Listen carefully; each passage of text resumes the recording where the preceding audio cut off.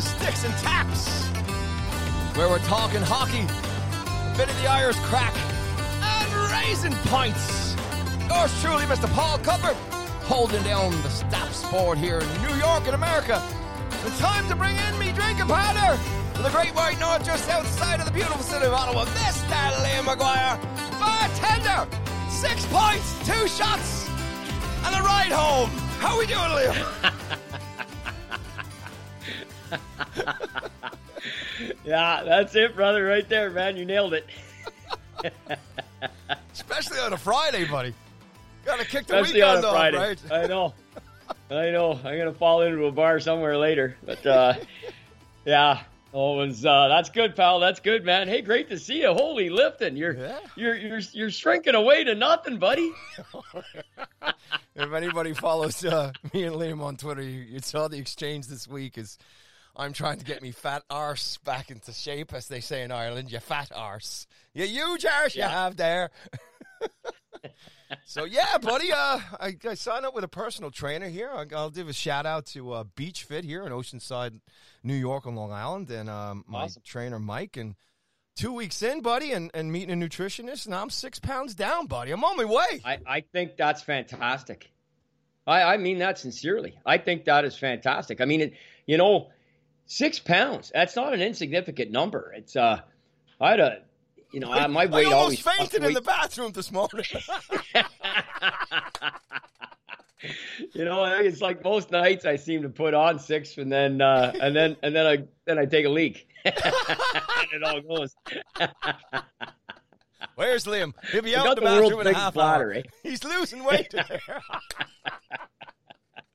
Yeah, exactly. Hey, man, seriously, I've done the personal training thing before. We had a deal years ago. I was editor of a local minor hockey paper here in Ottawa called Center Ice, and one of our advertisers was a place called Executive Fitness. It was actually owned by a friend of mine. He was a partner in it, named Dennis Giacobbe, because I know we have people from the Ottawa area who listen will know Dennis very well. He's kind of a local legend, hell of a hockey player in his day, tough as nails, incredible athlete, and he opened up this business about probably 12, 13 years ago. So I trained there with a personal trainer named Ryan Luck. I trained with him for about a year, and boy, oh boy, was it fun. I definitely hated leg day, can tell you, most guys.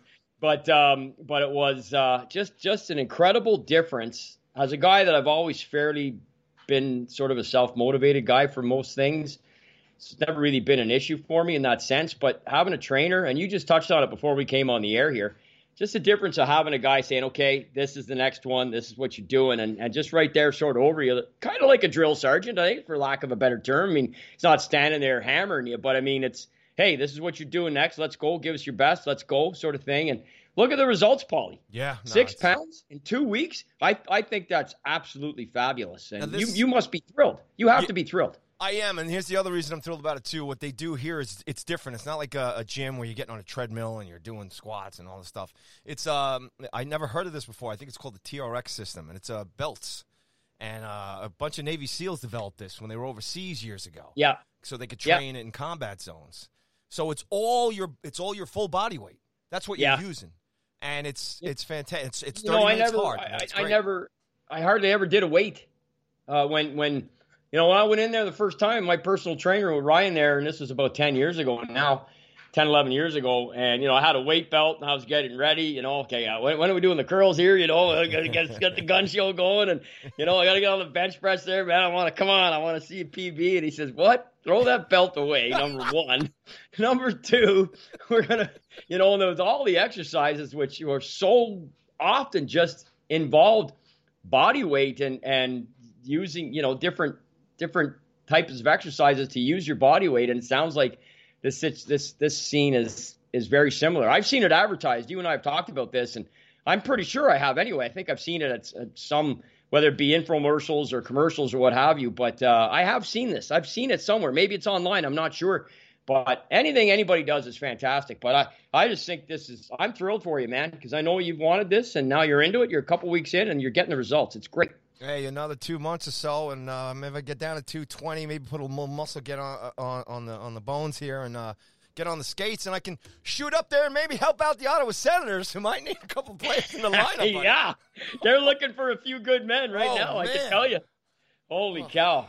They're on the verge, I think, Paulie. I wonder, on the local radio today, they were discussing it. Well, where is the line as to when a team has lost its competitive balance by not being able to dress enough capable guys, because you're just continually having to go to Belleville and bring up guys from the American Hockey League. And they were even saying today that it's a situation on defense right now that some of the guys that have a contract in Belleville do not have NHL contracts. They have American Hockey League contracts. Wow. For them even to be used by the Senators, they would have to be signed to an NHL contract, just all sorts of other liabilities and different circumstances. And we've already got the worst owner in the history of pro sports, who's this guy, some of his Liam, come moves, on, tell us how you really feel. Tell us how you honestly feel. I know.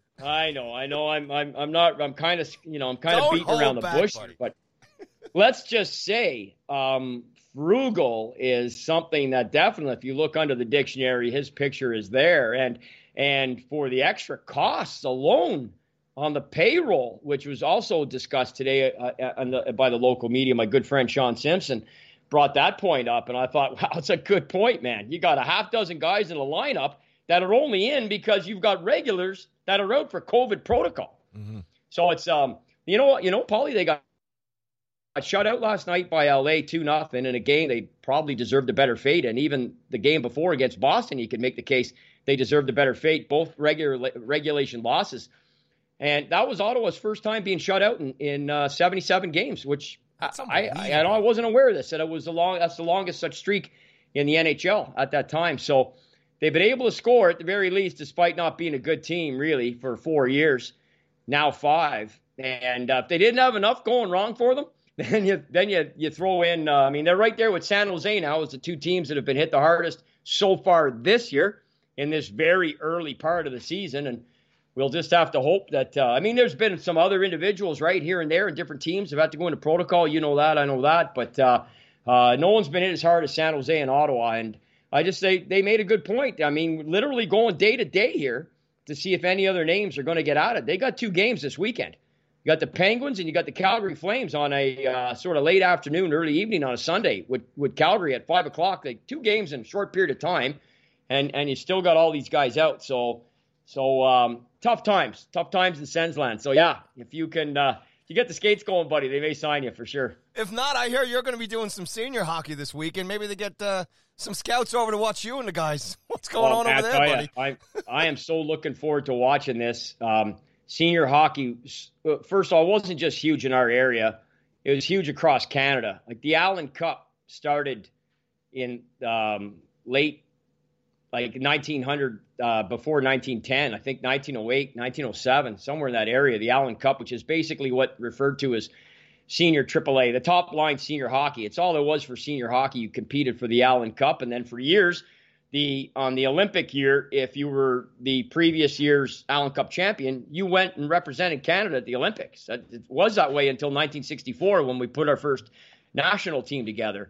And then that, of course, as we know, that changed in 98 when all NHL players were allowed. Up until then, they were sporadically. Some could get in, different reasons, different rules, and things of that nature. But senior got so big, Paulie, that in the late 60s and early 70s, they went to another classification called the AA and brought in another trophy called the Hardy Cup for senior AA hockey. So I'm not sure what level this is at. I'm going to see my first game tomorrow in a town called Chesterville, which is probably about 40 minutes south of me here, heading back towards the American border there. And they play this league. I think has 8 teams, if I'm not mistaken. So they're going by the name, I believe, the Inkerman Rockets, which is another town that was legendary in the late 40s, early 50s as a junior team. They made it all the way to the Memorial Cup semifinals, a little farming hamlet south of Ottawa. So anyway, long story short, they invited me out there tomorrow. I'm going out and I'm bringing some books and and the Ogie book, and we're going to talk some hockey in the intermissions there. We're setting up a microphone. They've got a bar, which of course is great. And wasn't that part of your rider to be invited on? Well, it's one of bowl two of ways. M&Ms and a stock bar. It reminds me of some of the weddings I've gone to over the years. We have this archaic, backward ass thinking. Really only exists, I think, in the province of Ontario, and it permeated its way through some weddings that were organized in the last 20, 30, 40 years or before. I only started going to weddings maybe, say, 40 years ago, and where during the meal, the bar would be shut down at a wedding. They would shut the bar down. You couldn't get a drink. If you were a wine drinker, it was fine because it'd be wine, but you couldn't get a pint, or you certainly couldn't get a rum or a vodka or whatever. So, I'm 23, 24, 25, going to a wedding, they're shutting a bar down. I don't drink wine. And I said to the fellow, I said, well, look what are you trying to tell me here? Like, I want to have a beer at my meal. I'm here for this event, and I want a pint. And he said, well, you can't get one. I said, buddy, it's one of two ways. Either get me a pint right now, or I'm going out to my truck and I'm bringing one in. So, caused a big scene, which I didn't want to do. But I think, my only point was, like, I just want a couple pints during supper. You're going to open the bar up right after. Uh-huh. So, yeah, you calling it a rider? Yeah, I guess you could say so. But, I mean, if the place isn't licensed, Paulie, have no fear, kid. I've always got something in the back of the truck. Always ready for like a natural disaster or something. Yeah. I dropped one time, eh? I brought a couple in one time and dropped it on the floor. It was a can, and so I booted it across the floor, and one of the dads came over and ripped me a new one, rightfully so, may I add. Mm-hmm. I was definitely in the wrong on that, and I'm so pissed off, going, are you kidding me right now? Just want a cold beer during dinner. I'm drinking 100 during the day. I don't drink wine. I'm not a wine drinker, Mm-hmm. I couldn't get anything else. Anyway, dropped the pint, and later that night, there was the garter throwing incident. And it was up in the air. Hold on. Hold on. Let me bring a little bit of music up while you're talking about this now. Go on. Yeah, that's kind of appropriate. Is that Titanic or something? So, where who throws it anyway? The guy or the girl? It's the girl, right? Oh, no, she does that to the girls. What does the guy throw? He throws something. Anyways, I went to grab it, and I got smoked from behind. This is all the same night. Guy drilled me from behind, and so one of my buddies drilled him, and we had an altercation at the wedding, and then the wedding cake got demoed, and that was a bad scene. Anyways, yeah, this sounds about right. What we got playing back now, I can see the chairs being thrown, fists flying, screaming and yelling, Johnny, and the band playing on. Johnny, I'm still so sad, so sorry about that, but all I can say is it wasn't my fault. Well, I tell you, I don't know if you've ever attended a wedding in Ireland. I have not. All right, so quick story before we move on here. So my cousin John, I met him physically maybe 2 or 3 times over the course when I was like 21 to 25 or whatever, and him coming over here, me going over to Ireland and everything. So anyway, he asked me to be his best man at his wedding, in I think it was up in Sligo. So he asked me to be his best man, number one. And the best man at an Irish wedding is huge. You have to do this huge speech and stuff, And I only met John as a young kid, a couple of trips. I didn't have this whole long, experience of memories and stuff with him. But anyway, so you're talking about getting a pint at this wedding. This thing started, as far as I'm concerned, it started the night before and went till about 4 a.m. Right? I was in bits at the church the next morning, right? Like, I thought I was going to have to go to the hospital. That's how bad it was. And then from out of the church, the first pint, and it was all day. There was no little break for pictures or whatever. It was all day. And they had the catering, like normal catering hall, like here in the States, you rent it. You do like an hour cocktail and a 4-hour reception. And then sometimes you have an after party, whatever. This thing was freaking like 16 hours long. Wow. It was in bits. Drunk what year was that, Paul? Any idea what year that was? That was 2000, I believe. it's not that long ago, No, really. it's not. 2000, 2001, the latest. Yeah, it was before 9/11. Yeah. Okay. Yeah. Okay. So it was, 99-2000. Wow. Yeah. What a great story. Ah. You know, there's a difference right there, right? That's a difference right there. Just archaic, backward-ass thinking here in this province. It's only here. There's no other province that does it in Canada. It's only Ontario. Mm-hmm. Yeah. Only Ontario. You got to move, buddy. You got to get out of there. Well, I'm in a good part of the province. It's just they have some archaic laws, that's all, or rules, or regulations, or crap like that. So, all right, mate. Let's get into the hockey here. Let's talk some hockey. Okay. I mean, real quick, last night, a couple of big games there. Always a great schedule there, with Thursday nights. The Avs put up a 7 spot against the Canucks there, and Devs. Yeah. Look at the Devils, man. 2 of the best teams are knocking off 4-0 against the Islanders. Give me a break. And I believe your Habs won. Congratulations. Did they? Wait a minute. I don't think McDavid scored tonight. What's his problem? I know. It was a Leon Draisaitl show last night, man, with 2 goals and a helper. McDavid, of course, kept his streak alive, and that was a big win by Edmonton. And the Bruins have sort of very quietly slipped a little bit here, I mean, it's unbelievable. You look at some of the teams, and you mentioned the Islanders, who are already falling 3, 4 points, 5 points, 3 points, out of that wild card spot. Forget about top 4 in a division, like out of the wild card spot already. So it's going to be a bitch, man, for some of these teams. I mean, this becomes so difficult. Anyways, we'll discuss that more when we get past American Thanksgiving, because that's really sort of a benchmark, at least the first one of the season. Mm-hmm. Then you kind of roll right to the All-Star break, which this year, of course, we've got also the Olympic break, hopefully. COVID doesn't interfere in that. And then, we'll have certainly a real good idea by then. But, yeah, man, big win by Edmonton and huge game by Draisaitl. But Connor played great, too. Like, here's the difference, okay? Draisaitl gets that giveaway from Carlo.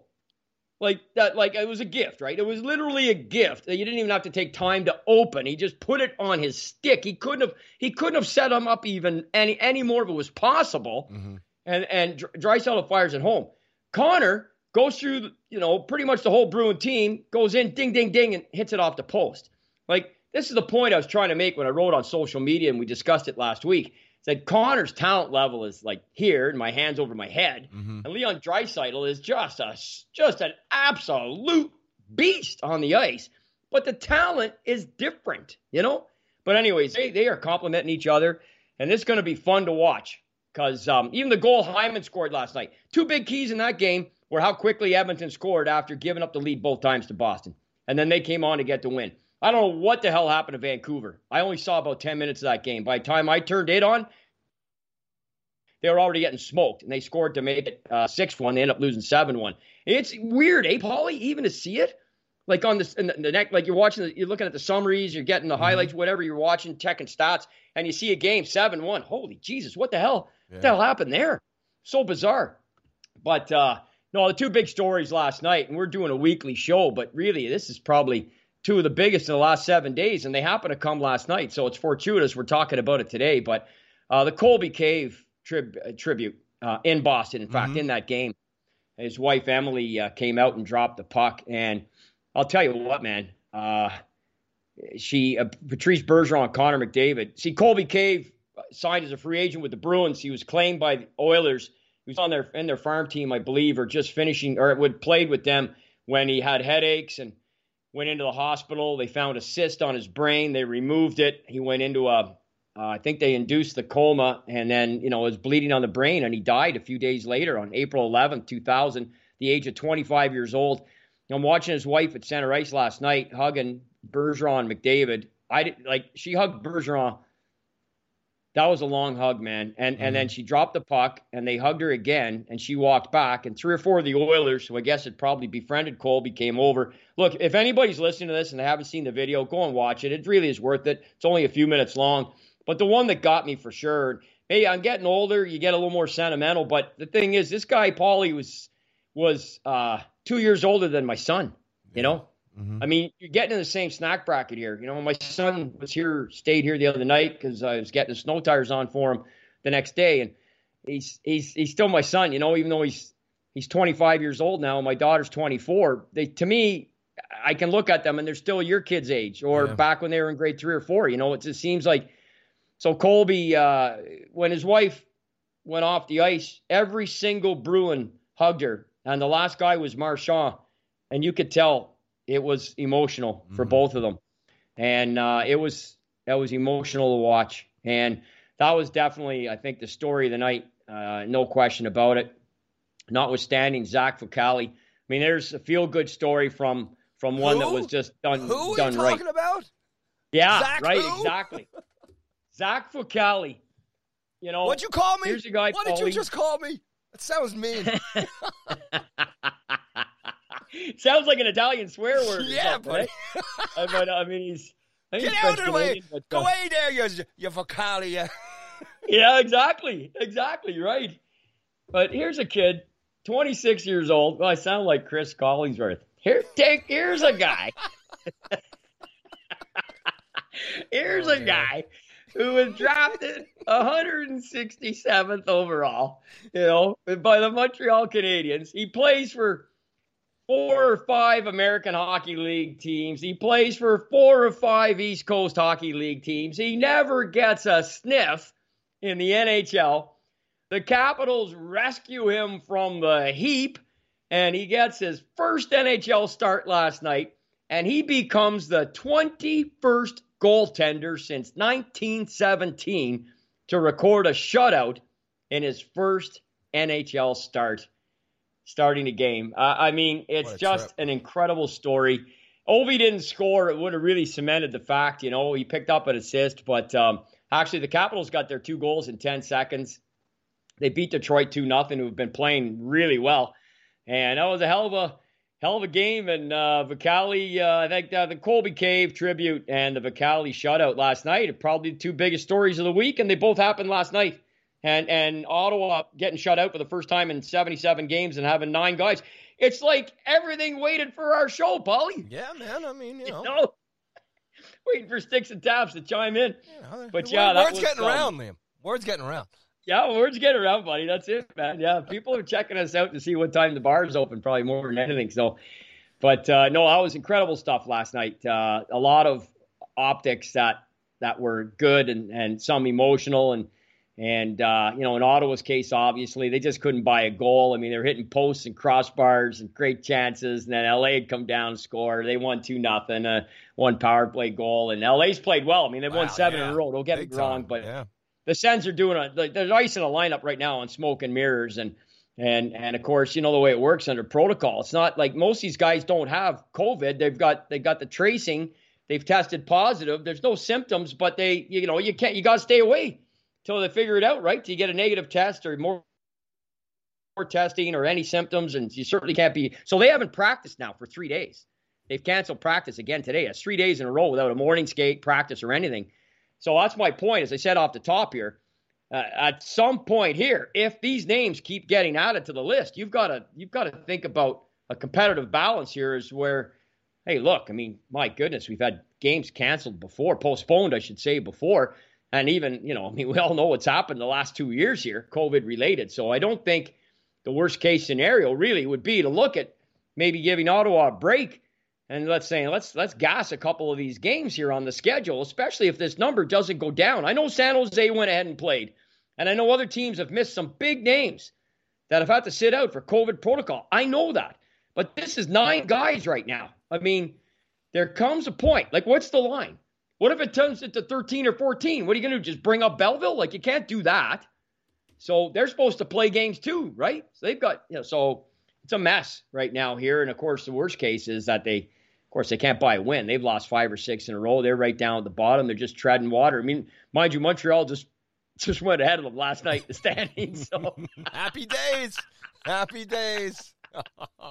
Yeah. Oh. Hey, you know what? That was a hell of a game, though, to watch. I mean, Montreal will win a game every 6 or 7, whatever it is. They're going to have a tough year. I think we're kind of settling into that fact. But that was a fun game to watch last night. Like, Gallagher got that power play goal, and all hell broke loose. Goodbradson smokes him. Actually caught him right. Looked like in the neck. Maybe it was just in the collarbone area where the top of the shoulder pad comes. I'm not quite sure. Even on the replay slowed down. It's hard to see where the contact was made, but he smokes him. Tyler Toffoli comes in, smokes Branson, and then everybody comes piling in. I mean, it's one of those ones where you want to just go right through the screen. Like you just want to teleport yourself right in the middle of that and just start swinging on something, Just the frustration level is so high watching that. As a Hab fan, it's been such a tough start to the year, and I'm settling into the fact it's going to be a brutal season. But you watch that, and Gallagher takes so much abuse, and I know he goes to the front of the net, but, he's not a Chris Kreider. He's not a hurting goalies, really, like Kreider always does. He just parks his ass in there, and he gets more goals disallowed, and he gets hammered more than anybody in front of the net. And that was just and Goodbradson's an Ottawa guy, and I know his father. His dad's name is Wayne, and he's a friend of mine. His son is smoking Gallagher last night. Oh, Jesus.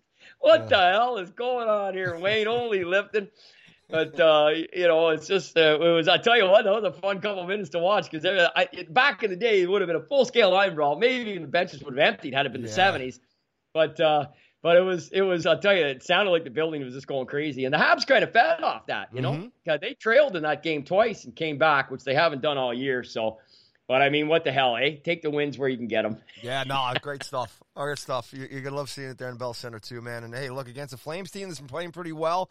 You mentioned the Kings there, too. The Panthers have cooled down. They're putting a bucket load of shots on net, but they've lost 3 of the shootout last night to the Penguins. And then Blues got cooled off by the Preds. And then the Knights cooled down the Wild. And then I want to swing into the Ducks, who put up a 7 spot as well against the Kraken, obviously. But I know you wanted to talk about Tony Terry picking up his 10th and 11th goals last night, and this all in the midst of, obviously, Bob Murray having to resign as well with Anaheim. Yeah.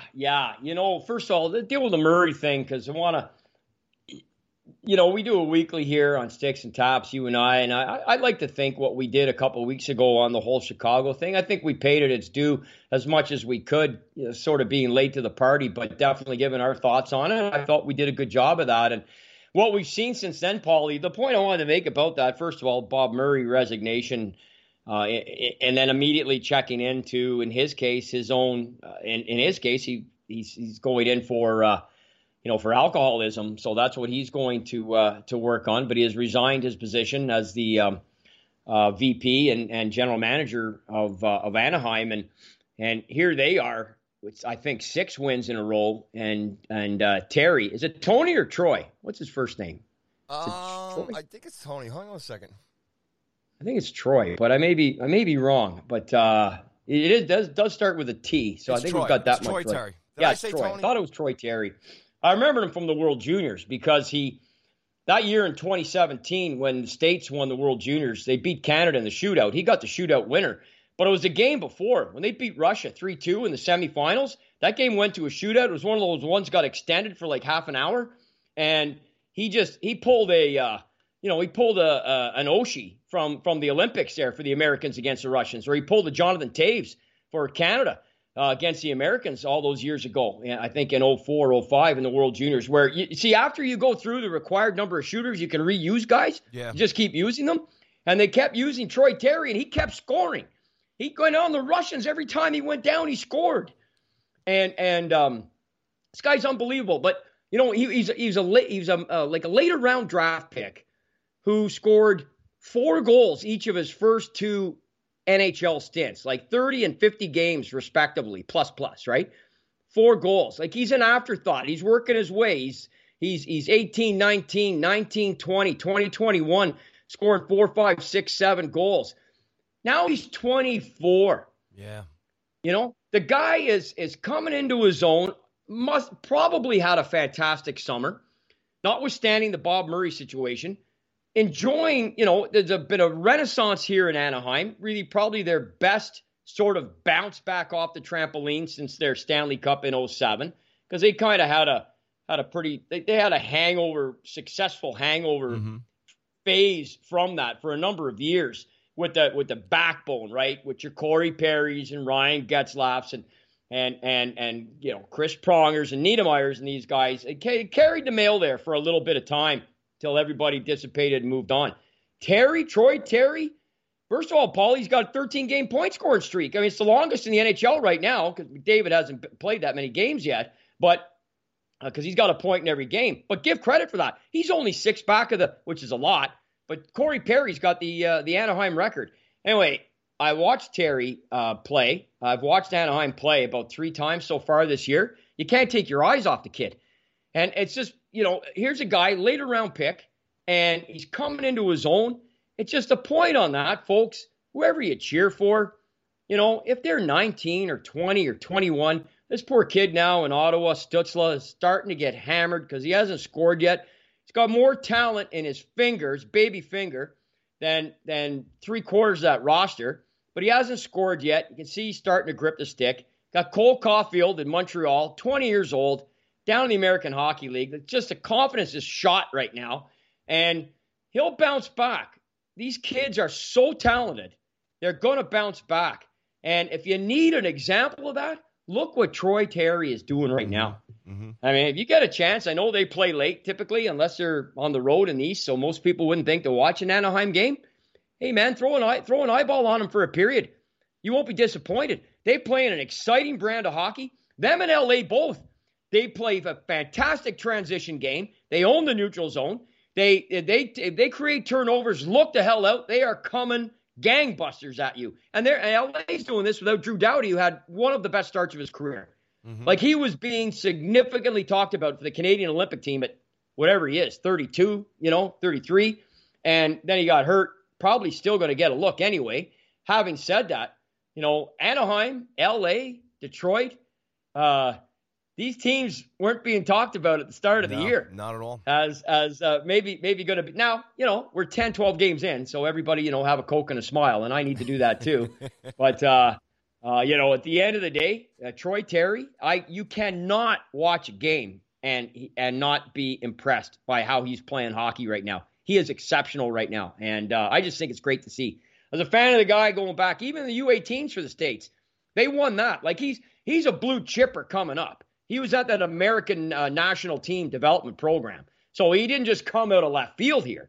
But when you're a mid to late round pick in the NHL, and then you start your career playing 32, 33 games and score 4 goals, and then you play another 25 or 30 more than that the next year, and you still only score 4 goals, not a lot of people are going to have you on the radar screen. So, I just think he's 24 coming into his own, and it's really, really good to see. Really is. And you talk about patience, as you're talking there about Terry here as well. Troy Terry, ladies and gentlemen. I called him Tony. Troy Terry, yeah. Because my son's name is Anthony. Some people call him Tony, so I have it on my brain there. But what do you call him? Oh, I'd never call him Tony. I call him Anthony. Call him Anthony? Yeah, always call him Anthony. Yeah. What about his friends? It's funny. His friends call him Anthony, but some of his teachers and stuff and coaches and stuff, they'll call him Tony. Yeah. There's some guys that they've always stayed Anthony. They just wanted that, they liked it, and they wanted it. And then most guys, I think, just gravitate to Tony. It's a natural. I mean, it's part of it's the nickname of Anthony, right? I think as he gets older, it'll be more of a thing. I mean, I named him after my uncle Anthony from Dublin, who passed away from cancer, unfortunately, about 13, 14 years ago. One of my faves, musician and just a super guy and everything. Great laugh. God, I wish if you met him, you'd love him. So he's named after him. But getting back to what you were talking about with Terry here, I was, I'm listening to you and I'm thinking about Kako here and Lafreniere. Absolutely. And Lafreniere. The whole fan base is just, I mean, even Gallant's getting in trouble now with the ice time again and finding a spot to get these guys in there. And it's, I, as a Ranger fan here too, I mean, I don't know if Capo's going to be the bust. We'll see what happens. I know it's very early still in his career, but man, I think I'd just run Laffy all night. I just think he's got it. They got to get him in there. It's tough though, man, with the big guys up front and the way some of the guys have been playing, obviously. But man, to see him on a third or fourth line with Hedel and they're just so talented, and it's Gallant's. It seems to be the same thing that we were on. When Gallant comes in here, you think you're going to see something different, and it seems to be the same kind of mold that Quinn was using. So I don't know. I guess they'll figure it out one way or the other. But to your point, and it's a great reference. That's right in your backyard, and you cover the Rangers pretty hard, so you would follow those guys, and and both of them have, given where they were selected in the draft, the expectations are always going to be so much, right? because of the few 18 or 19-year-olds that have come on. And we know those. The ones we forget about are the countless, quadruple the number that take that much longer. Mm-hmm. Now, obviously, in Troy Terry's case, he didn't go first or second overall. So maybe the growth pattern is kind of in tune with what maybe they expected in Anaheim, when they scouted him and said, going to take some time. He's not a power forward, not running people over, so you got to let him come into his own and get comfortable in the game. Even watching Nick Suzuki last night in Montreal, he got off to a slow start. I mean, the Habs season's been disastrous, right? He's been one of the bright lights. He's averaging almost a point a game. But I'm watching him already in just a couple short seasons here, and even in the confines of this particular year so far, and Montreal's played more games than anybody in the league right now at 15 games. And you watch even right now, the weight that's on all of their shoulders because they are so terrible, and seeing him bear down on draws and try to improve himself in the faceoff dot and the little things that he's doing. The goal he scored last night, was pure bravado, really, to bank it in like that. That was just an incredible play by him. And, these guys, they're just so much expected of them immediately. Yeah. Mm-hmm. And I hear what you're saying, about Capo and Jason. And I'm a massive Lafreniere fan. I mean, what that guy did for Canada and the World Juniors, I will never, ever, ever forget. I know he wasn't alone there, but there's no doubt in my mind he's a blue chipper. He is going to be a significant part of what I think is going to be a hell of a hockey club with the Rangers. I really think it's going to be. Shesterkin is the real deal. I really think he is. And I look at Turkey Gallant can coach. Despite what happened and plays, other teams and what have you. I mean, the guy can coach. He comes from it. Honestly, it's in his blood. He's a hockey lifer. He's and they're going to get, they're right there. They're right there. It's been peaks and valleys, with the Rangers this year. So it's either you're all in or you're all down. He better help him out, Chesty in front. He's facing a lot of rubber, man. He'll be burnt out by Thanksgiving next week. No, I know. But you know what? Yeah, you make a good point. Look how young those guys are still, even compared to Troy Terry. I know Troy was drafted later, but the point is, you got to give some of these guys till they're 22, 23, man. Yeah. Holy lifting. Think back to when you or I were 18 or 19, and then go forward 5 years. Mm-hmm. That's just anybody listening right now. Think about your own lives. Mm-hmm. Just because these guys play high-level athletics doesn't mean that they can transfer that to the top league in the world. Coming from NCAA, which, is great hockey, or Major Junior A, great hockey, or maybe a Div 1 team over in Europe, great hockey. That ain't the NHL, baby. No. It's not. It's the reason why it's the best league in the world. Yep. And, for every Mario Lemieux and Sidney Crosby and Alex Ovechkin and Evgeny Malkin, a slew of others who step in and are instant superstars, there's hundreds who have to pay a price, which is typically time. And that's what's going to happen here in New York for sure. No doubt. Hey, Liam, one more thing with regards to the Ducks here, just to maybe just further comment a little more, and obviously the unfortunate off-ice news that we talked about briefly a little bit with Bob Murray. Yeah. Unfortunate news this week with a great class of guys going into the Hall of Fame. His former teammate there, Dougie Wilson going in. But just wanted to swing back if you just wanted to maybe make another comment on the fact that, like I said, his off-ice issues here and him resigning there in Anaheim. I mean, they're running a great show right now, but obviously playing pretty well with it. But, absolutely. I don't know if you wanted to just kind of put a bow on it. Yeah, no, I would, Paulie, for sure. And we'll get into the Hall of Fame and a couple other things as we wind up the show. I just wanted to tie it back to when we did talk about Chicago. I alluded to the fact there a few minutes ago that I think we covered it off pretty good, as most people have at this point. And there's probably still more news to come out of that. You've got all of the John Doe 2 stuff is kind of coming to the fore right now. But what we did say, Paulie, you and I, when we did discuss it that initial time, and the word now I am hearing this is spread to other leagues, right? This is spread to other sports. Yeah. And we got it even right here in Ottawa with our pro football team. We had a running back coach that was dismissed for using harsh language or not racist, but inflammatory comments allegedly towards French Canadian players on the team. And he's came public. He's been let go.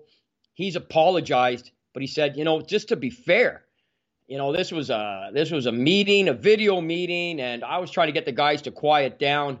And my choice of words probably were wrong. If these guys took it the way that they did, I said the wrong thing, and I apologize for that. And I was wrong. Like he took full responsibility for it. Mm-hmm.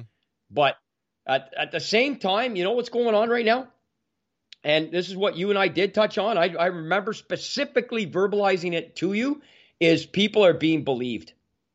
They're being believed. Mm-hmm. It goes back to the analogy I used there a few weeks ago about bullying, when a lot of, the little Johnnies or the little Janies would go either to the teacher or the principal or their parents and say they were getting hit or hurt or verbal or physical or whatever the abuse was, the bullying was.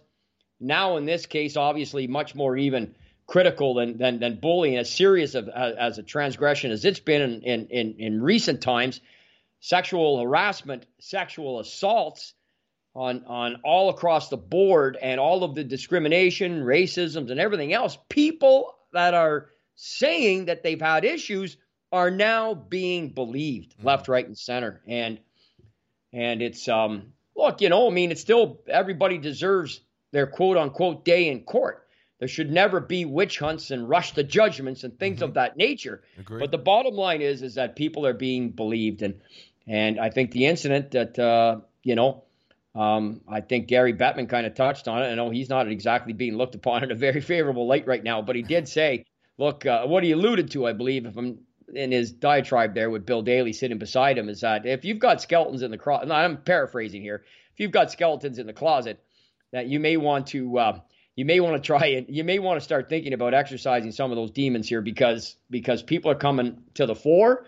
He just obviously was referring to the NHL, but as we've seen in other leagues, be it NFL, NBA, CFL, and others, and other walks of life, people are coming to the fore, and they're being believed. And this has become a pretty big movement. And if you think about it, yesterday, Paulie, was a 2-year anniversary of Don Cherry being let go on Hockey Night in Canada. Yeah. An icon, 34 years, and you look at how that all unfolded. And I wrote quite a piece about that on social media that week. That was one of the biggest reactions that I got in the 13 or 14 years I've been on various social media platforms since they've become part of our world.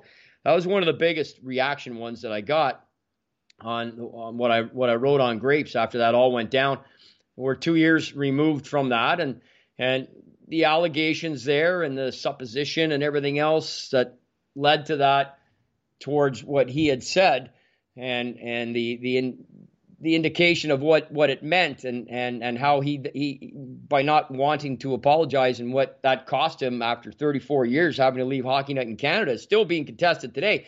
I think it was just a few hours ago that he stopped trending on Twitter, for God's sake. I mean, yesterday he was one of the trends on Twitter, Grapes, yeah. Right? So here we are, buddy. Anyway, yeah, that's all I really wanted to say about that. I mean, look, there's nothing good. I got Bob Murray. I think I met him once, and I know we're going to switch into the Hall of Fame here, talk about the guys going in. They're going to get their due. Obviously, everything was canceled last year with COVID, the big ceremony that they typically have, the weekend in Toronto and all the rest.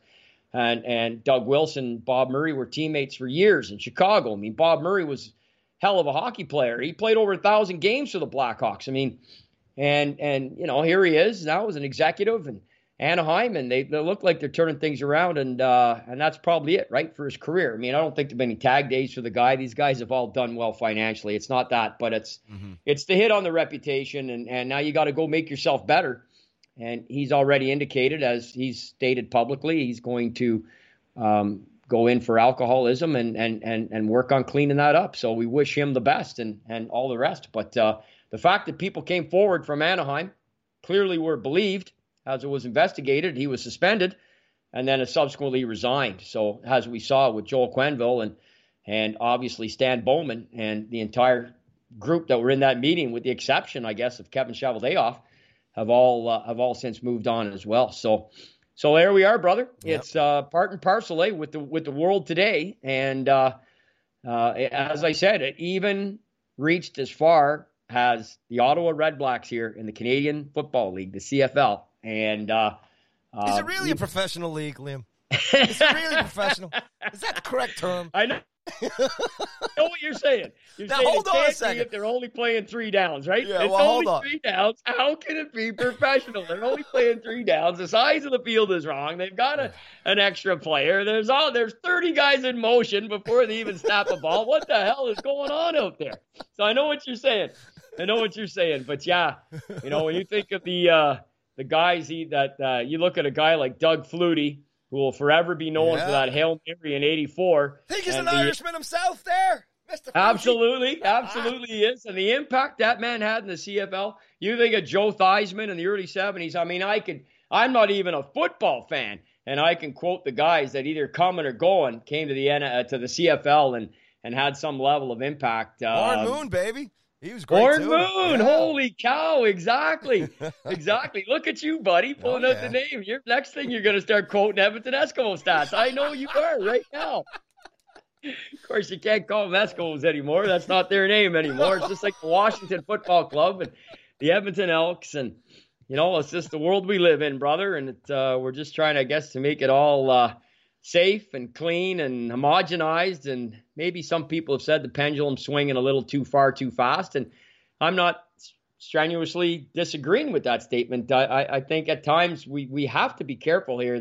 The court of public opinion on social media the cancel culture are alive and well. They are a tsunami on social media that fires up to 100-foot wave in mere seconds at the simplest suggestion of any impropriety. They are ready to launch themselves, the invective, the drooling from their mouth as they scream with pitchforks and want everybody shot at dawn, hung at noon, castrated. There we go. You're trying to calm me down. I love it when you take us to church, is that baby. what you're supposed to do? You're going to play that. You're hoping that I'm going to get off the gas, right? Is that what's going on here? No, whenever you go to church, when you take us to church, buddy, that's coming up there. Okay. Hey, look, in all due respect to the CFL, I think going into this week, there are 14 NFL teams with only 3 wins. So there's not much going on down here in the States. They call themselves professional as well, too. Unbelievable. Yeah. So, look, I tell you what, while we're playing a little bit of Irish music here, and we switch over to the... there you go. I'd like to think that Lanny McDonald might be playing this as he walks into the Hockey Hall of Fame. He's not going to be there. This. He's not going to be there. Why Unbelievable. not? Sicker than a dog. And he says it's non-COVID related, but he's got a legit flu, and so he doesn't want to travel. So he's going to miss his first one since he took over the presidency from Bill Hay. So unfortunately, he's not going to be there. I think that's relatively breaking news. But so Lanny will not be in attendance with his mustache and all of his hockey acumen that he brings to the table. Lanny was one of my favorite players growing up, and I love that Calgary team that won the Cup and Dougie Gilmore and Fleury, and it goes on and Vernon and all those guys. Great stuff. But give me something maybe nobody knows about Lanny. Well, that 66-goal season sticks out like a sore thumb. I mean, the guy was a goal scorer everywhere he went, right? I mean, he played on that line, the Leafs, with Errol Thompson and Darryl Sittler. They were an outstanding line that just kind of got swallowed up of what was going on with either the LCB line in Philly, the Donut line in Montreal, whoever was at center between Pete Mahovlich, Jacques Lemaire, and Pierre LaRouche with Lafleur and Schutt. You had the tail end of Phil Esposito and Wayne Cashman and Ken Hodge in the early 70s. And, you had the triple crown line coming in LA. But not to be outdone, I mean, Darryl is a Hall of Famer. Lanny's a Hall of Famer. Errol's not, but he complemented that line very well. He's a Bud the Spud from Prince Edward Island and a good PEI boy. But Lanny was on that line. He went to Colorado. He was coached by Don Cherry. He went to Calgary, as you said. He busts out a 66-goal season. It's just unfreaking believable that year that he had. Tell you something. I'll tell you this much. A lot of people erroneously think he scored the Cup winner for Calgary in '89. He did not. He scored in that game, but the Cup-winning goal was scored by Doug Gilmore. I think the 66-goal season is known by quite a few. Beyond that, something else. Does he like a pint? He likes a pint. He likes a pint. He's no stranger to a cold glass in his hand. He's a Hanna, Alberta boy. He's Western Canadian through and through, and he's tough as nails. I mean, there was a great video that went around at the conclusion of last hockey season, because I think it hit the anniversary of it or whatever. It was a fight between Lanny McDonald and Billy Smith.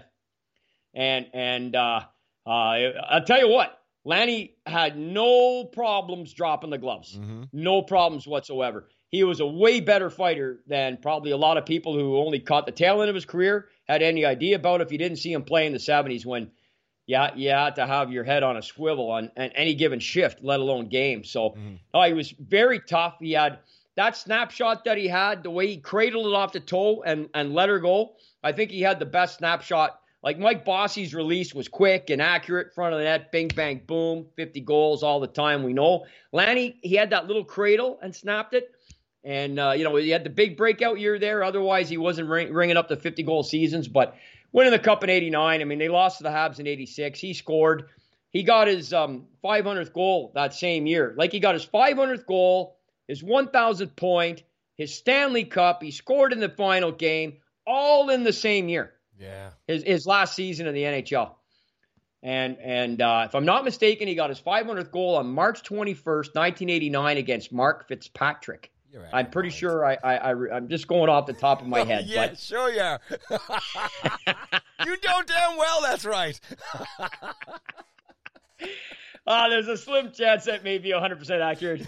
But you know what? I've met Lanny a bunch of times, and I've interviewed him a bunch of times, and I've never had a night of drinking with him. So I can't say that I've actually officially sort of formally broke bread with him in that sense. But we know 100 of the same guys, and I've got nothing but respect for the man. And I just think he's a class act through and through. And he took over for Bill Hay, who's another Western Canadian guy, and that's who Lanny took over for as a president of the Hall of Fame. A lot of people think that means you vote. He doesn't. He is not a voter. But, there you have it. So he's a treat, man. He's a beauty. And unfortunately, he will not be there this weekend. He's sicker than a dog. That just came out on Twitter just a short while ago. So I just happened to see it. So it's funny you mentioned his name.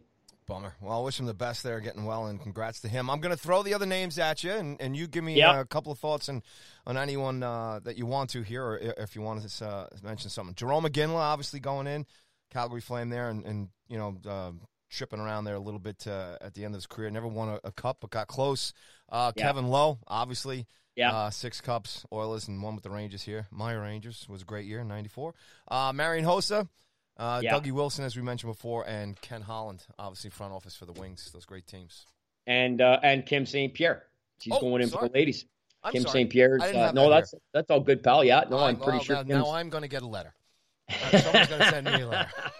Yeah, well, you know what? Well, good on you for keeping it straight, brother. Yeah, well, there you go. Well, I knew Kim was on the list. I've never met her, but she was a hell of a hockey player. These ladies that have gone in are tremendous athletes as well. So, good on them, and congratulations to her, and congratulations to the other guys. I mean, on that list, Hossa, I met.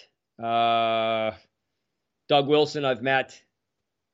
Kevin Lowe, I don't think I ever formally met Kevin Lowe. And Jarome Iginla, I think I scrummed him once here in Ottawa. Jarome Iginla was my favorite player in the NHL for the bulk of the years that he played. Wow. I absolutely love that guy. I'm a hardcore Hab fan, and yet Iginla was my favorite player. First of all, he always wore 12 where he could.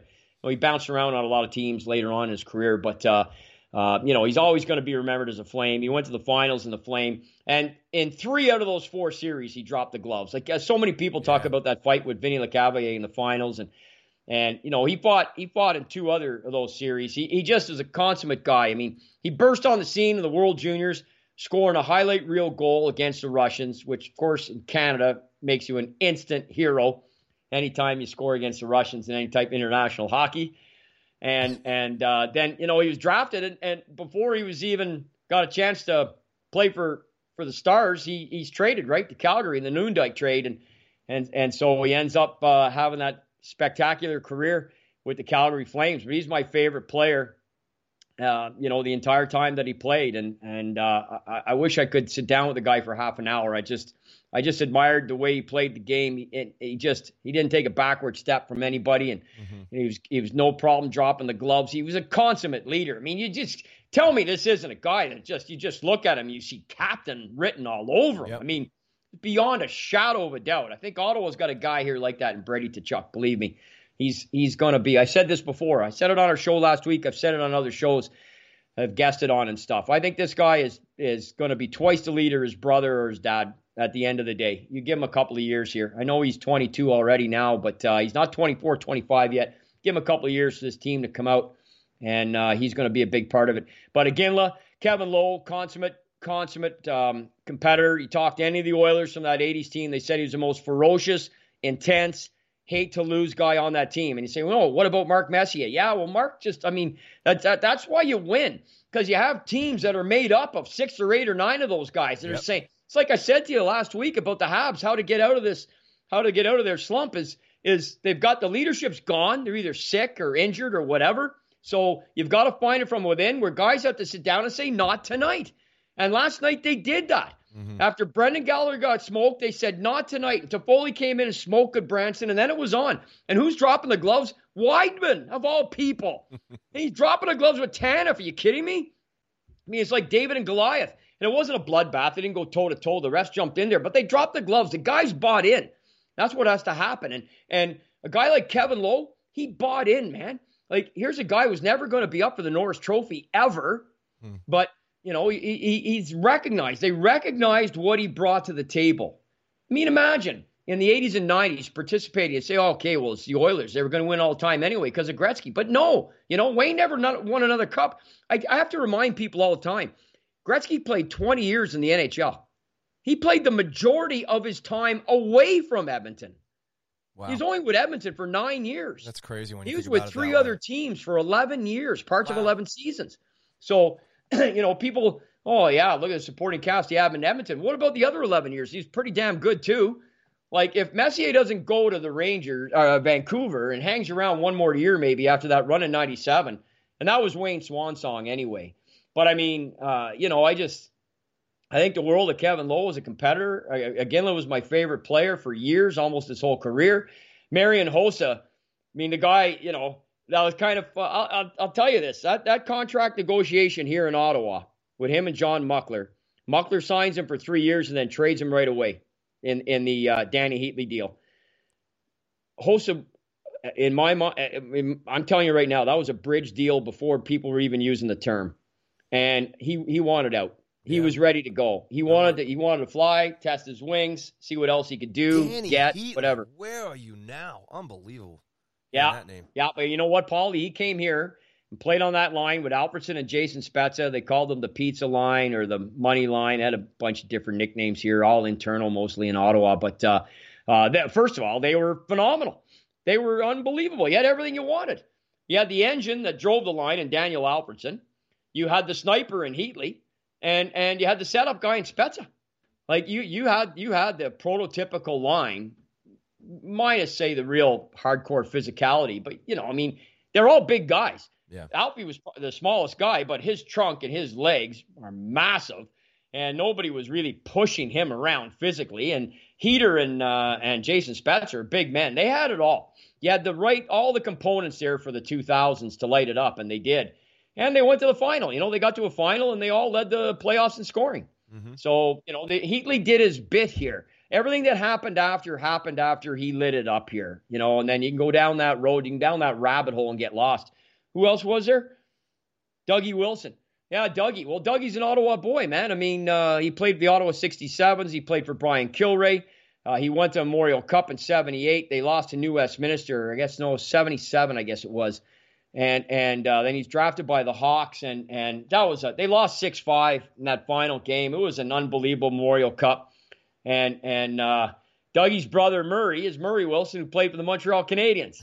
Number 17 is a very dear friend of mine. And he won 4 cups with the Habs before finishing his career in L.A. They're Ottawa guys, man. Wow. Ottawa 67s and Ottawa guys. And Dougie, of course, has been with San Jose forever. I mean, he went there. He was their first captain in the NHL and then packed it in and has been in their management team for what seems like forever, right? So good on him, and good on all those guys, and Kim St. Pierre and Kenny Holland. I mean, there's another guy, right? Just, I mean, his legacy is intact. Obviously, what he did in Detroit, and here he is trying to resurface and do it again, right? So this is great stuff. It's a good class. I'm happy with it. I'm a whole lot happier with this one than I was the year before with Nedomansky and Yakushev. I remember almost those conversations. violently physically ill hearing both those names. And this one here, in so much as that, obviously, I still think guys like Theo Fleury, Alexander McGillney, Steve Larmer, obviously Paul Henderson. Mark Hardy. Yeah.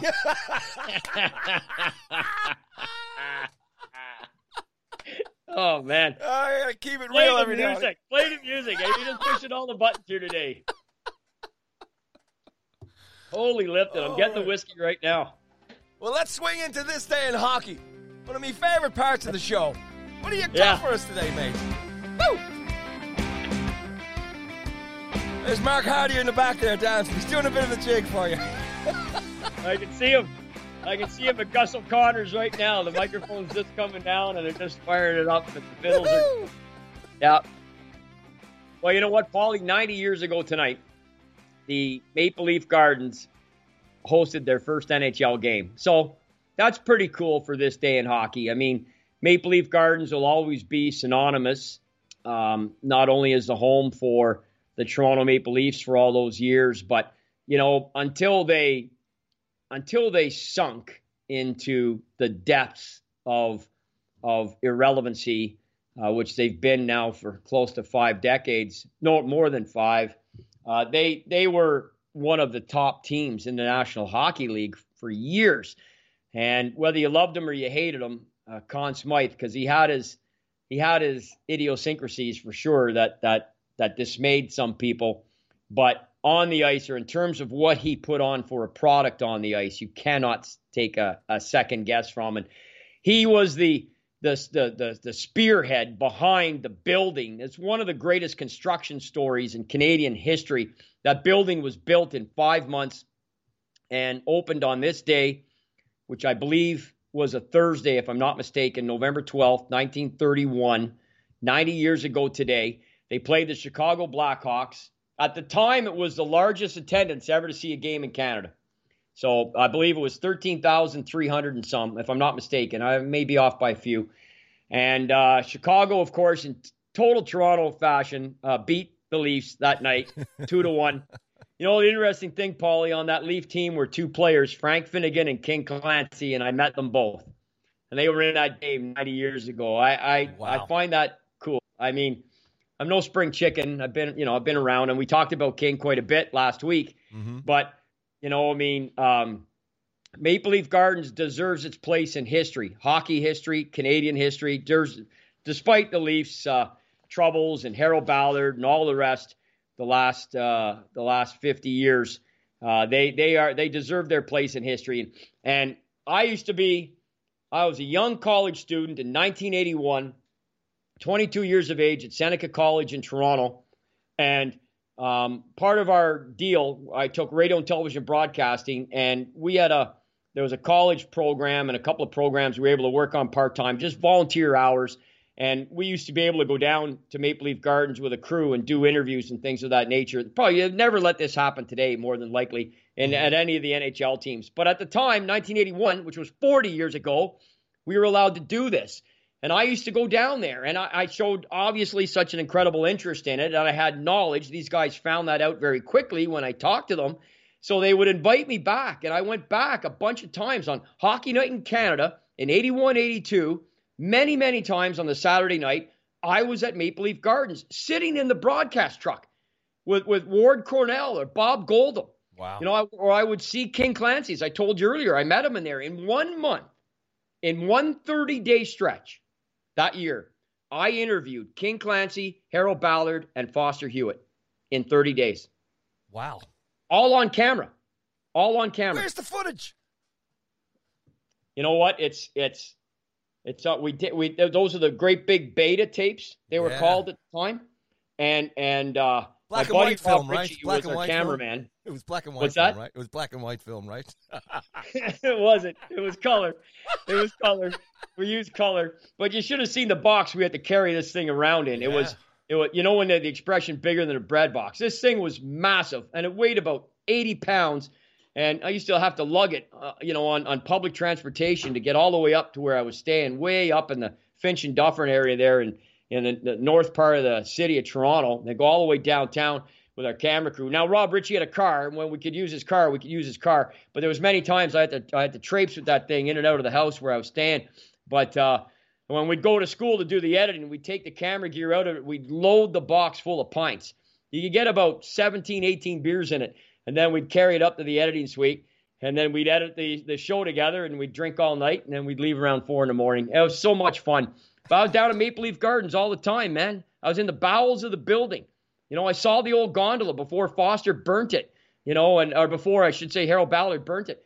And when I think back now, I feel very lucky and privileged to have had that experience. As much as the Montreal Forum was my second home and the building I loved near and dear to my heart, next to my own home, I give credit where it's due. At Maple Leaf Gardens, which opened 90 years ago today, that's our This Day in Hockey, deserves its place in history. It closed in 1999 for NHL hockey. Mm-hmm. It's remained open for years. The Ryerson Rams played their hockey out of there for years, and they closed February 13th. And what they did was they played the Chicago Blackhawks. This is what they did on opening night. And true to form, the Hawks won the game, 6-2. And you know who scored the final goal ever in Maple Leaf Gardens? Bob Probert. Get out, really? Isn't that amazing? Yeah, he was a member of the Hawks, February 13, 1999. The guy who got the first goal, November 12, 1931, was Harold Mush March. He got their first ever goal in 1931. And the Hawks won that game 2-1. Vic Ripley got the winner. And, that was Maple Leaf Gardens. So I think that's pretty fair this day in hockey. I mean, you got a bunch of other individual stuff. Esa Tikkanen had 2 shorthanded goals in 12 seconds on this day in 1988, the Edmonton Oilers. It's a pretty cool stat. But I think it's pretty hard to trump the opening of Maple Leaf Gardens, especially it's right on 90 years. It's not like 87 or 93 or whatever, It was 90 years ago today. So there you have it, brother. Hey, can I tell you? Bringing up Maple Leaf Gardens today and Hockey Hall of Fame, I have a little story for you. Yeah. So, let me ask you this out of the blue. Try and get my years straight here. Do you remember the first night that they served alcohol at the Toronto Maple Leaf Gardens? Hold on now. Yeah, because you couldn't get a drink in there at that time. Even when I was there in the 80s, you couldn't get a beer in there. What year do you think it was? That's a great question. All right. Well, so here you go. I think it was 90. It might have been 92 because I think Kevin Lowe was on the team. So it was January. It's somewhere. Look, everybody listen. We'll go look at this. I have the pictures and all that other stuff. But anyway, it's somewhere around 90, 91, 92. And I think it's 92 because I think that's when Lowe was on the Rangers. It was January that year. I think the Buffalo Bills were, in their second run at the Super Bowl. We're talking NFL today a little bit, having a little laugh. But anyway, me and 3 of my mates decided to make a road trip. The Rangers were playing the Sabres on a Friday night at the Old Aud, and then we got tickets to go see the Rangers play the Leafs the next night at the Gardens. All right? Right. And part of this trip was to go to the Hockey Hall of Fame. Awesome. Now listen to this. 4 idiots from Long Island, New York. We fly in. Now, sure enough, who's on the flight going into Buffalo? But John Davidson, Sam Rosen, Delapina, who used to write for the Daily News before he came into the league. I know who he is. Yeah. So these are all, I'll never forget JD, man. His face was red. He had a good night session the night before, whatever. But him and Sam Rosen obviously were the TV team at that time. So we go in there. So the game plan was we run up to the Aud, get 2 tickets, catch the Rangers and the Sabres. This is when McGillney and LaFontaine were playing on the team, right? Right. And then and Van Beesbrook's still on the Nets now for the Rangers too. It's crazy. This is almost 30 some odd years ago now. It's nuts. Gotcha. Yeah. Yeah. And then we were going to drive up to Toronto, get in early, go to the Hockey Hall of Fame, get tickets, and then go see the Rangers play the Leafs that night. Okay. Right. So It happened to be the weekend, unbeknownst to us. Now, there's no cell phones. There's no internet at this time. Nothing. No. So we drive into Buffalo. As far as I'm concerned, it's the coldest fucking place on the planet. Right? We get tickets. We had a blast in Buffalo to the point where I think Brad May or Rob Ray or somebody and even Hasek was on the team at the time. And the Rangers got crushed that night. LaFontaine and McGillney lit them up. And then after that, we 4 idiots in Ranger jerseys, and we're at the bar, and we got ripped. But they bought us drinks. We saw them after the game at one of these popular Buffalo Sabres thing. And even after the game, we met some of the Ranger players, too. And I'm almost positive Lowe just joined a team or something like that. So we got a bunch of autographs and all that stuff. So the next day, we're going to Hockey Hall of Fame, baby. We can't wait, right? Yeah. So we go have a great session Friday night in Buffalo, and then we take off. Boom. Now, we get into the Toronto area, and we're asking everybody, wait, where's the Hockey Hall of Fame? Because you had maps back then. You didn't know where we were going. Yeah. So everybody we asked had no idea. And we were like, what? Are we in Toronto? Isn't this the hockey mecca of the world? Nobody knows what the Hockey Hall of Fame is. Yeah, they think it is. So they sent us to the Olympic Park with the old. They sent Hockey you Hall of to, Fame, right? the CNE grounds. Okay. So guess what? We ended up that weekend. That was the weekend they were moving the old Hockey Hall of Fame to the new one. To the new one.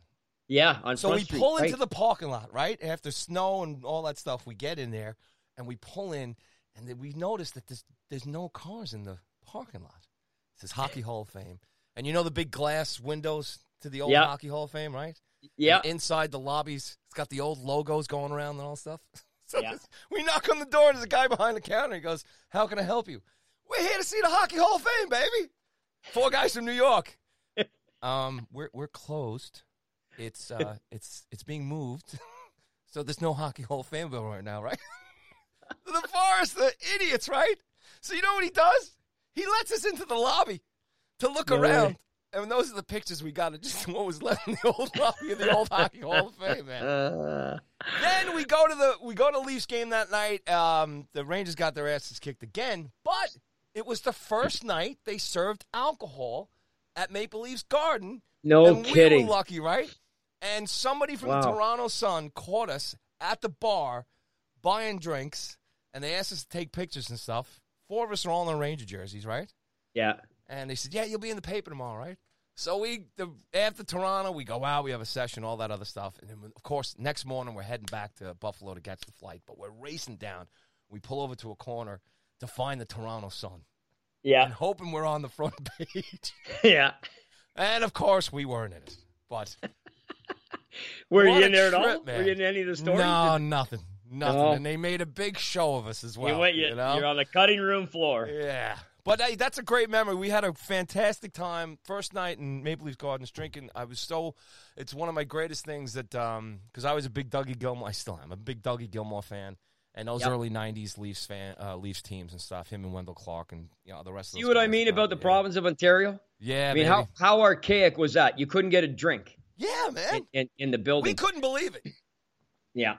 We got hammered in Buffalo at the Odd, which was great. You know something? There was an NHL game, a playoff game, in 1951 between Toronto and Boston in the first round that went into they went through a first overtime period, and they had at the time what was called the Blue Law, where you couldn't have any activity happening essentially in the province after midnight.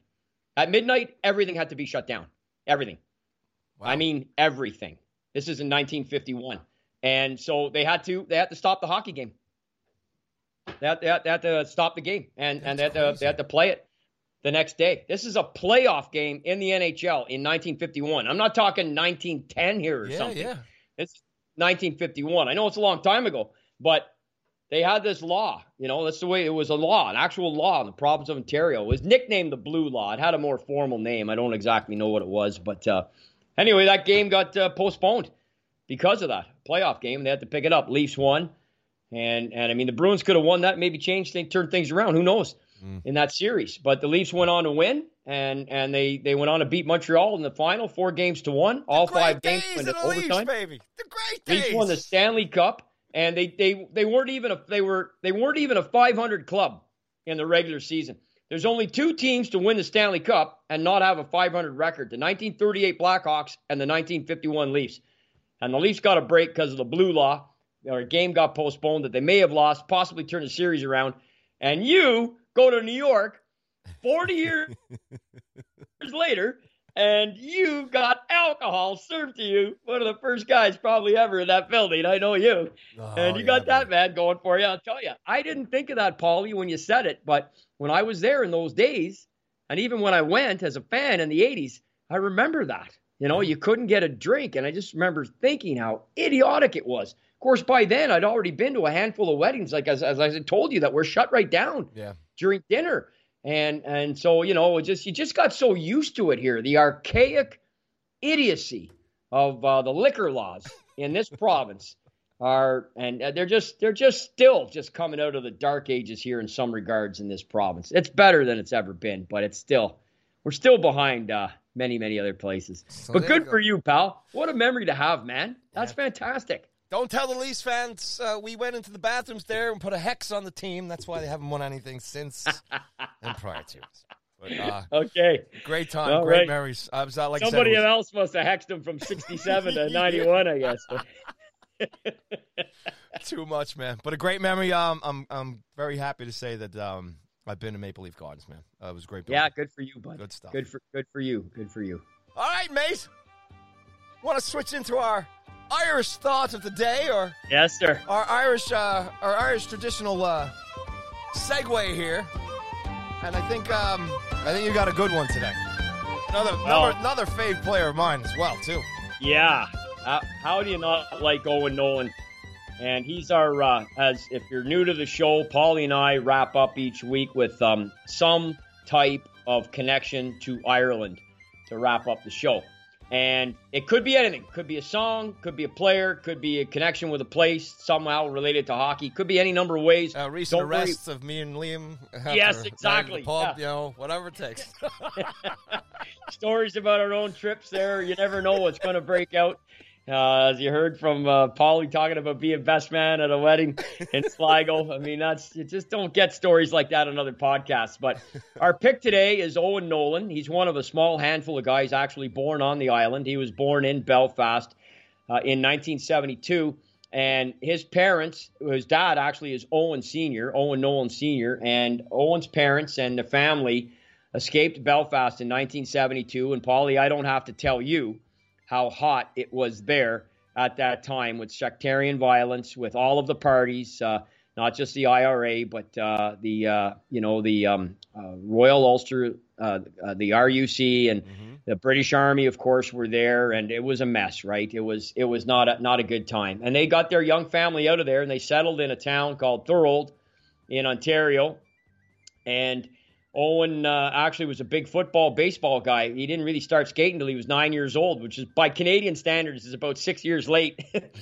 Most Canadians are on skates for 3 or 4. But he got going right away, and was always a good-sized kid, was a star all the way up, and came out of the Cornwall Royals and drafted first overall. I mean, this was in a run. The Quebec Nordiques were the forerunners of the Edmonton Oilers, right? The Nordiques had 3 first-round picks in a row: Matt Sundin, Owen Nolan, and Eric Lindros. I mean, some would say that's a pretty good nucleus to build a team around, you know? Yep. But somehow they ended up moving all 3 of those guys before they won a Stanley Cup as Colorado. Figure that out. Now, in the case of Owen Nolan, you know, he's one of those guys. It makes me think of Mike Gartner. You think of your New York Rangers in 1994 at the trade deadline, move Mike Gartner or Glenn Anderson. Love Garts. You think of how Andy played for you guys, old Paulie. I mean, he came in and just was he was like just another piece of that puzzle under Mike Keenan, just the way Neil Smith, the way that Ranger team was at that time.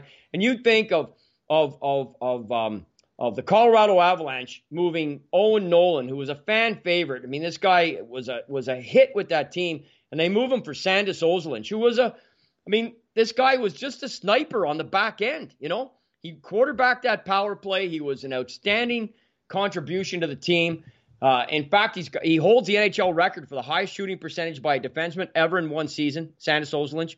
So this is the guy they traded for him. I mean, Owen bounced around the rest of his career, and he played with a bunch of teams and had some big years. Like, he'll forever probably be remembered mostly as a San Jose Shark. Yeah. And, I mean, he played in a bunch of All-Star games. He was runner-up to Mark Recchi for the MVP of the All-Star game in 1997. That's the one where he had a hat trick, and on his third goal, he did the call shot on the breakaway on Dominik Hasek. Phenomenal. Everybody remembers that, right? Absolutely. He said, "I'm going right there, baby, top corner." And he sniped it. Nailed it. Over Hasek. I mean, come on. But, he had 72 fights in his career, over 400 goals. He didn't play 1,000 games. He didn't have 1,000 points. Actually, he did play. Yeah, he had 1,200 games, but he didn't have 1,000 points. Didn't score 500 goals. But, everywhere he went, even the years, whether it be Toronto or some of the other teams, he didn't have, like, big seasons. He was beloved. I mean, he kind of was a sort of a poorer man's Jerome McGinley, in that sense. We talked about Jerome going in the Hall. So I just think it's an amazing story when you think about it, how well-versed you are about the Irish history, particularly at that time, and your own connection. Myself as well. We're very proud of that, which is why we have this Irish thing to wrap up every week. And I think of his family. I've never met them. Leaving Belfast, where his folks were born and raised, Paulie, and taking their young family out in 1972, coming here to make a new life for themselves in Canada with a young family. The guts, the balls, the bravado, the determination to be able to get it done. And then for him to turn around and end up making it to the highest level of that sport, of hockey. I just think it's a fabulous story with an Irish connection, and he's very, very proud of his Irish heritage. Anytime he's been asked about it, he champions it many, many times. He's been the parade marshal at numerous St. Patrick's Days, various cities he's lived in and this and that over his time. And by the way, they left from the Falls Road area, okay? So you know what that means. I know what that means in 1972. And so kind of, where their heart lay. And they got out for what they felt was the safety of the family. So I just think it's a fabulous story for us today to finish. And that's our guy. That's our Irish connection on Sticks and Taps. Did you mention his middle name? Did you mention his middle name? I didn't. What's his middle name? How could I forget? Owen Liam Nolan. There you go. Owen Liam Nolan. Good-looking fella, too, like yourself. Hey, I'll tell you what, man. Liam, there was only like 2 in Ottawa back in the 60s and 70s. I swear to God. There was one of them at my high school. I think his name was Liam McKay. There ended up being another Liam McGuire that worked at a Canadian Tire in the 90s. And then all of a sudden, boom! It was like Liam's everywhere. I mean, I had 3 of them on one hockey team. On one of my son's hockey team, we had 3 Liams one year. I mean, wow. Not including me. I mean, I had 3 players. It was ridiculous. That's a very popular name, man. Crazy. But anyways, I loved it. And, I'm not sure exactly how many I might be responsible for. But at the end of the day, there you have it. Pretty popular name. Hey, real quick, what was the GM back then of the Nordiques and the Avalanche? Pierre Lacroix or something, I believe? Pierre Lacroix, yeah. Oh, yeah. Man, he was fantastic. And he recently passed, didn't he? Yes. Not too long ago, right? Not that long ago, yeah. Yeah, he did. That reminds me, yeah. Better, there's my shot glass. I want to get ready. Our little toast. You speak on Owen Nolan and the moves there that they made, and I moved to Denver, Colorado. The same year, the Quebec Nordiques became the Colorado Avalanche. 1995. And I was there, right? I had just celebrated the Rangers Stanley Cup there, and then the Devils won in 95. I moved to Colorado, and I'm a huge guy from New York and big hockey fan, right? And when they made that move, I said, you got to be shitting me. They're coming here? And I live here now? So sure enough, buddy, my stay in Colorado that year, and I was at the parade. And I went to the games when the Rangers came into McNichols Arena. It was you couldn't make it up as far as a great year. I had worked at a great sports bar down in downtown Denver, right across the street from the brand new Coors Field that they just built there. Yeah. And the Avalanche came in. So And we were a very popular sports bar. So when Chicago would come in, those great teams back then with Ronick and I met Recchi, Forsberg, I met all these guys, you know, and it was just amazing. But it was so sad, obviously, for the city of Quebec. And I wish somehow I could get the team back here again. But, man, it was a magical year, obviously. What a team. Crawford and all those guys, the names we could roll on and on and on about that year. And Roy coming, it was just absolutely beautiful. And Denver as a city, obviously, it had the Rockies years before. Right. But Denver now was growing. A lot of people were moving into Denver. They just been built Denver International Airport. So it was starting to become this up-and-coming city again. It always had the Broncos and stuff, but they just got the Rockies, and they had the Nuggets, and now they have a National Hockey League team. And one of the most, obviously they went on to win the Cup and a couple more, but one of the most talented teams in the NHL drops into their laps right there in the Rocky Mountains, baby. And I was there for it all. Just another great memory. But Pierre was he was fantastic. The moves. Well, they made the trade, right? Yep. Montreal picked up Patrick Roy, and that cemented it. I mean, I don't think they win the Stanley Cup without him. And not at all. And they already were a burgeoning superstar team with Sakic and Forsberg and you know, guys like Deadmarsh. And you look at foot soldiers like Mike Ricci and Sean Podine and Chris Simon, and then you turn around, you got superstar Hall of Famers. You got a defense anchored by a giant German and Huey Krupp, and you got Adam Foote, who was just an absolute rock back there on D. I mean, they had all the Claude pieces. Lemieux, Claude Lemieux. I mean, those I'll tell series with the Wings. Yeah, God. Yeah. Hockey history, man. That's fantastic. Look at your stuff, man. You're at Maple Leaf Gardens, the first time they ever sell alcohol, and you're in McNichols. You're in Denver when Colorado wins that cup. You caught some great stuff, brother. You caught some great stuff. I did, man. That's I'm good blessed, stuff. you know. I'm blessed, don't you know? Yeah, I do. All right, buddy. Sure. Firing up some whiskey in the jar. And before we end this session and move on to the next pub, it's time for our Irish toast. What do you say there, Mr. McGuire? Well, I say this. I say that I'm going to toast. I know there's a memorial happening at a Junior A game in Kingston tomorrow night for the late Larry Mavety. So I want to toast out to him. Definitely want to toast Colby Cave and his memory. That fantastic scene last night in Boston with his wife Emily dropping the puck, and all the hugging later with the entire Bruin team and a number of the Oilers who gave her very, very heartfelt, passionate embraces, you could tell. So I want to toast Colby's memory. And it is the day after Remembrance Day. We covered it off last year, but I had such a spectacular day yesterday at the service, the Cenotaph in Manotick, which was very well attended. And then I hit the Manotick Legion, South Carlton Legion, branch 314. Then I was at the Westboro Legion, branch 462. My good friend Donnie Miller. I was with Ron McLean, Ottawa. Ron McLean, not Hockey Night in Canada. Ron McLean during the day. He's retired, RCMP Mountie. So I want to toast the vets one more time. And that's who I'm toasting, Paulie, as we shut her down today. All those people. Good stuff. And good on you, man, for making the rounds there yesterday. I mean, unfortunately, I had a busy day myself. But, when we get out and play and we do a lot of songs, and when the band plays and we stop, we always pause and thank our veterans and stuff there. But good marks on you and actually showing up and doing it, man. I commend you to that. So my Irish toast is to you, Mr. Liam McGuire. What? For showing the good respect there for our veterans there on Remembrance Day yesterday. Cheers to you, mate. Hey, buddy. Thank you very much. I just drilled that one back, and you know what that tasted like? Tell me. Another. I love it, man. That's good. Well, it is Friday, ladies and gentlemen, so you can bet your... Yes, it is, boys and girls. I'll tell you what. Where will we find you later? You take this show, Sticks and Tops, and you get out there tonight and cause some serious havoc wherever you're going. Buddy, love doing this with you every week, man. It's always a great time. Big thanks to all our listeners, our audience. You guys have been great. We're seeing you. Thank you so much. Say hi to us on Twitter. Follow us everywhere at Sticks and Taps. We appreciate it. So with that said, Liam, as always, please say goodbye to the lads and lasses. To the good listeners for tuning in this week. Thank you, as Paulie said, to everybody for listening. We'll catch you next week. Good day. Oh!